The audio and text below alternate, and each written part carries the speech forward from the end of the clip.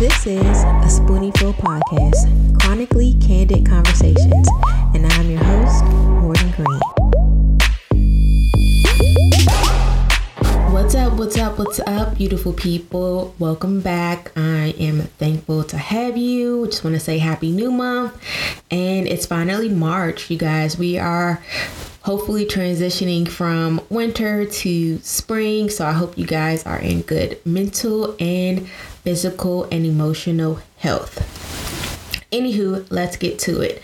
So yeah, it's March, and I don't know if you guys realize, but it's pretty much going on about a year that we have been dealing with the pandemic, the panini, the panunu, the pandarosa, whatever you want to call it. We have been faced with COVID for about a year now, and that has looked, very, very different for a lot of us compared to what our lives were a year and a half ago, if that makes sense. I don't think that any of us were really prepared for just the longevity of what the pandemic was going to do to us. And I just want to kind of talk about this, and I hope you guys rock with me because I know it's slightly different than my normal talks. But yeah, the first thing I wanted to say is that, comparing 1 year of COVID to I'm coming up this year to 5 years with a chronic illness.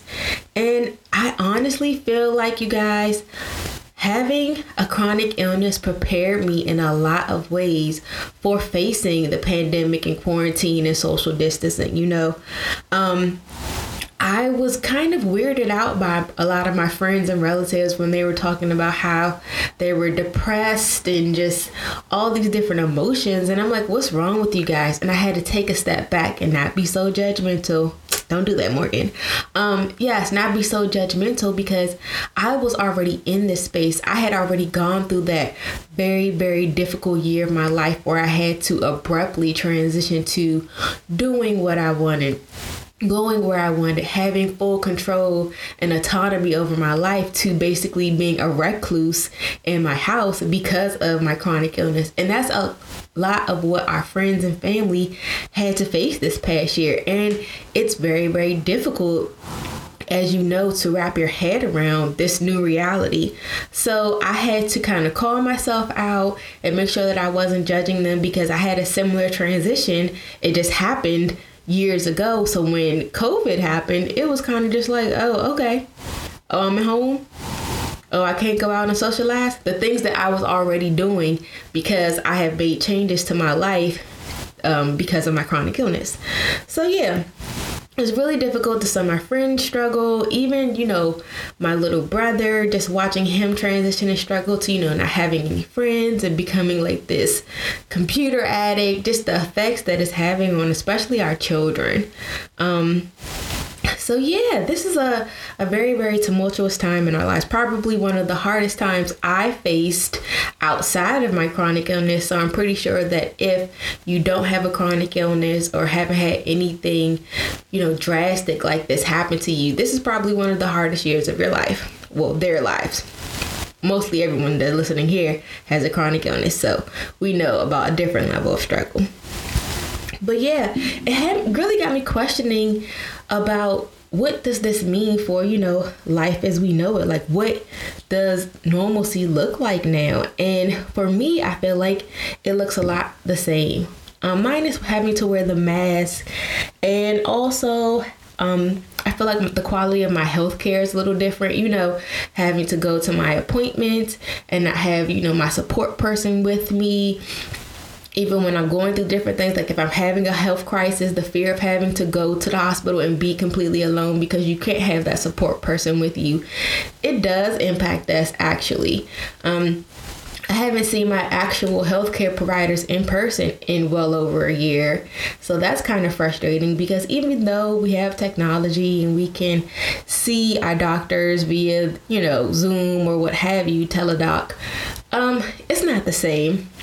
I've had a dermatology appointment over the computer, but sometimes the computer, the camera doesn't get everything. So it's very, very difficult to get that same quality of care. But as far as returning to, normalcy, I had like a couple of different, notions and thoughts as I thought about this.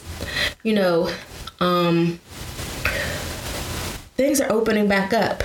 And to me, recently, both Texas and Mississippi announced that they are opening up 100%, which is, I feel like our leaders, and they're doing what they believe is best for their areas and their locations. And I know that, small businesses have been struggling. Businesses in general, the economy is struggling because people aren't spending. They can't spend.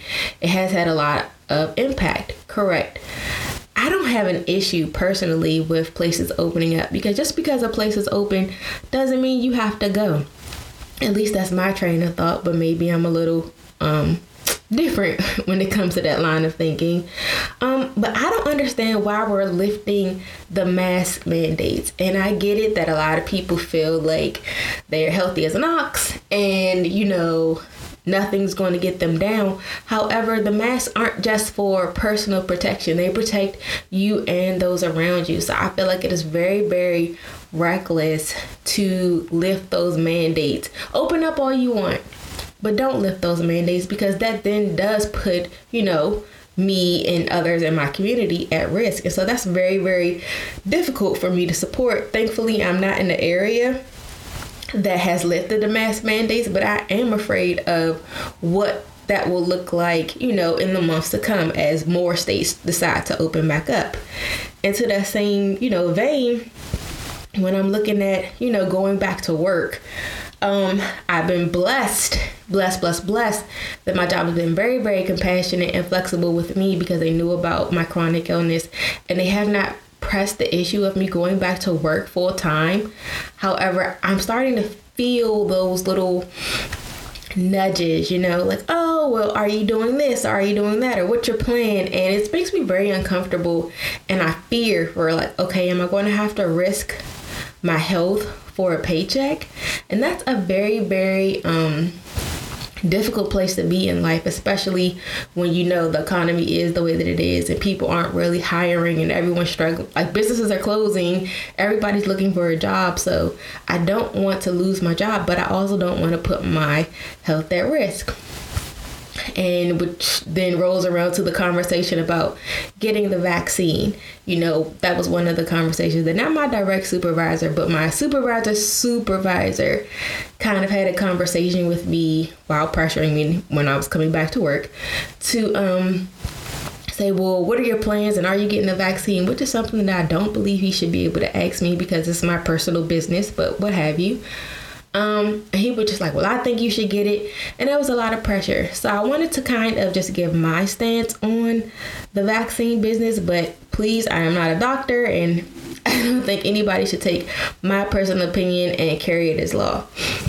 But for me, I kind of look at the vaccine as, the regular flu shot, so to speak. I personally don't get the flu shot. I've never gotten the flu shot. And in general, I'm a healthy person, and I know you guys are like, you can't be healthy, you have a chronic illness. I typically do not get like the cold and the flu and those type of, viruses. If I'm sick, it's because my immune system is attacking me. Like, it's me, that's beating me. Humble brag, I guess, or weird flex rather. But yeah, so I'm not used to getting the flu shot at all. And I feel like my thoughts and opinions on the vaccination have been largely impacted because I do have a chronic illness. I personally don't feel like there's enough knowledge or research for me to feel comfortable making a decision to get a vaccine. It's just been a year since we've been under siege and they started doing these trials and things, but we don't know the long-term effects. We also don't know how putting a vaccine like this into my particular body that is already immunocompromised is going to affect me, maybe not today or tomorrow, but down the road. So I'm really not comfortable with getting the vaccine at this current present moment, even though there are people who say, yes, I got it and I'm fine. We all know that no two bodies are exactly the same. So just because patient A was fine doesn't mean that me, myself, I am going to be fine as well. And that makes me very, very nervous. So I personally am going to hold off on getting the vaccine for as long as I can, just so I can get more information and really see some like hard, concrete facts to support why the vaccine is going to be good for me and to mitigate, any possible inflammation or crisis, because there are people I know who have chronic illnesses who have gotten the vaccine and it has caused a flare up in them. Nothing to the point that they're going to die, but it was just a crisis. So they went into a bit of a crisis for like a week and then they were able to come back down. Now, you may say, okay, well, a few days of flare up or crisis is better than possibly dying from COVID. Possibly. I definitely won't take that from you. But who's to say that when I get it, that crisis won't span months? So it's a very, very fine line. And I'm just really, really teetering on the fence. I don't know how to move forward. So if you are questioning whether you should get the vaccine or not, I definitely encourage you to talk to your doctor. Have a very, very candid conversation. Don't let them just say, oh, yes, get it. And then you just move forward. Like, ask for as much information as you can possibly get.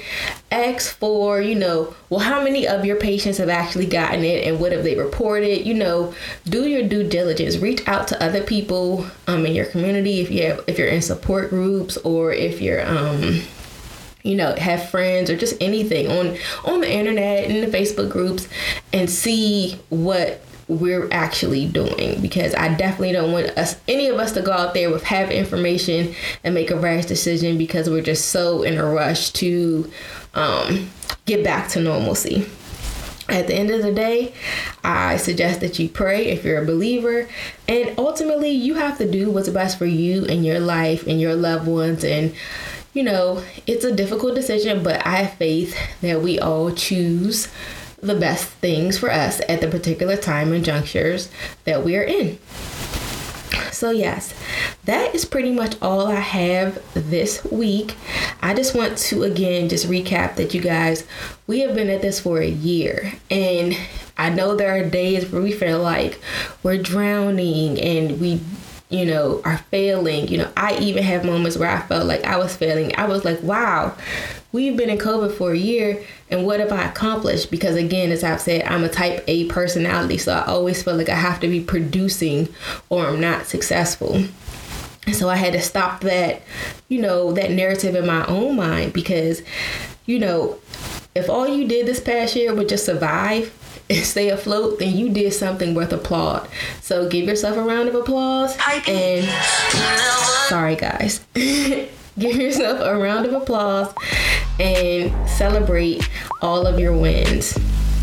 And yes, I pray, hope, wish that you guys are doing well. And I will talk to you all next week. Bye-bye.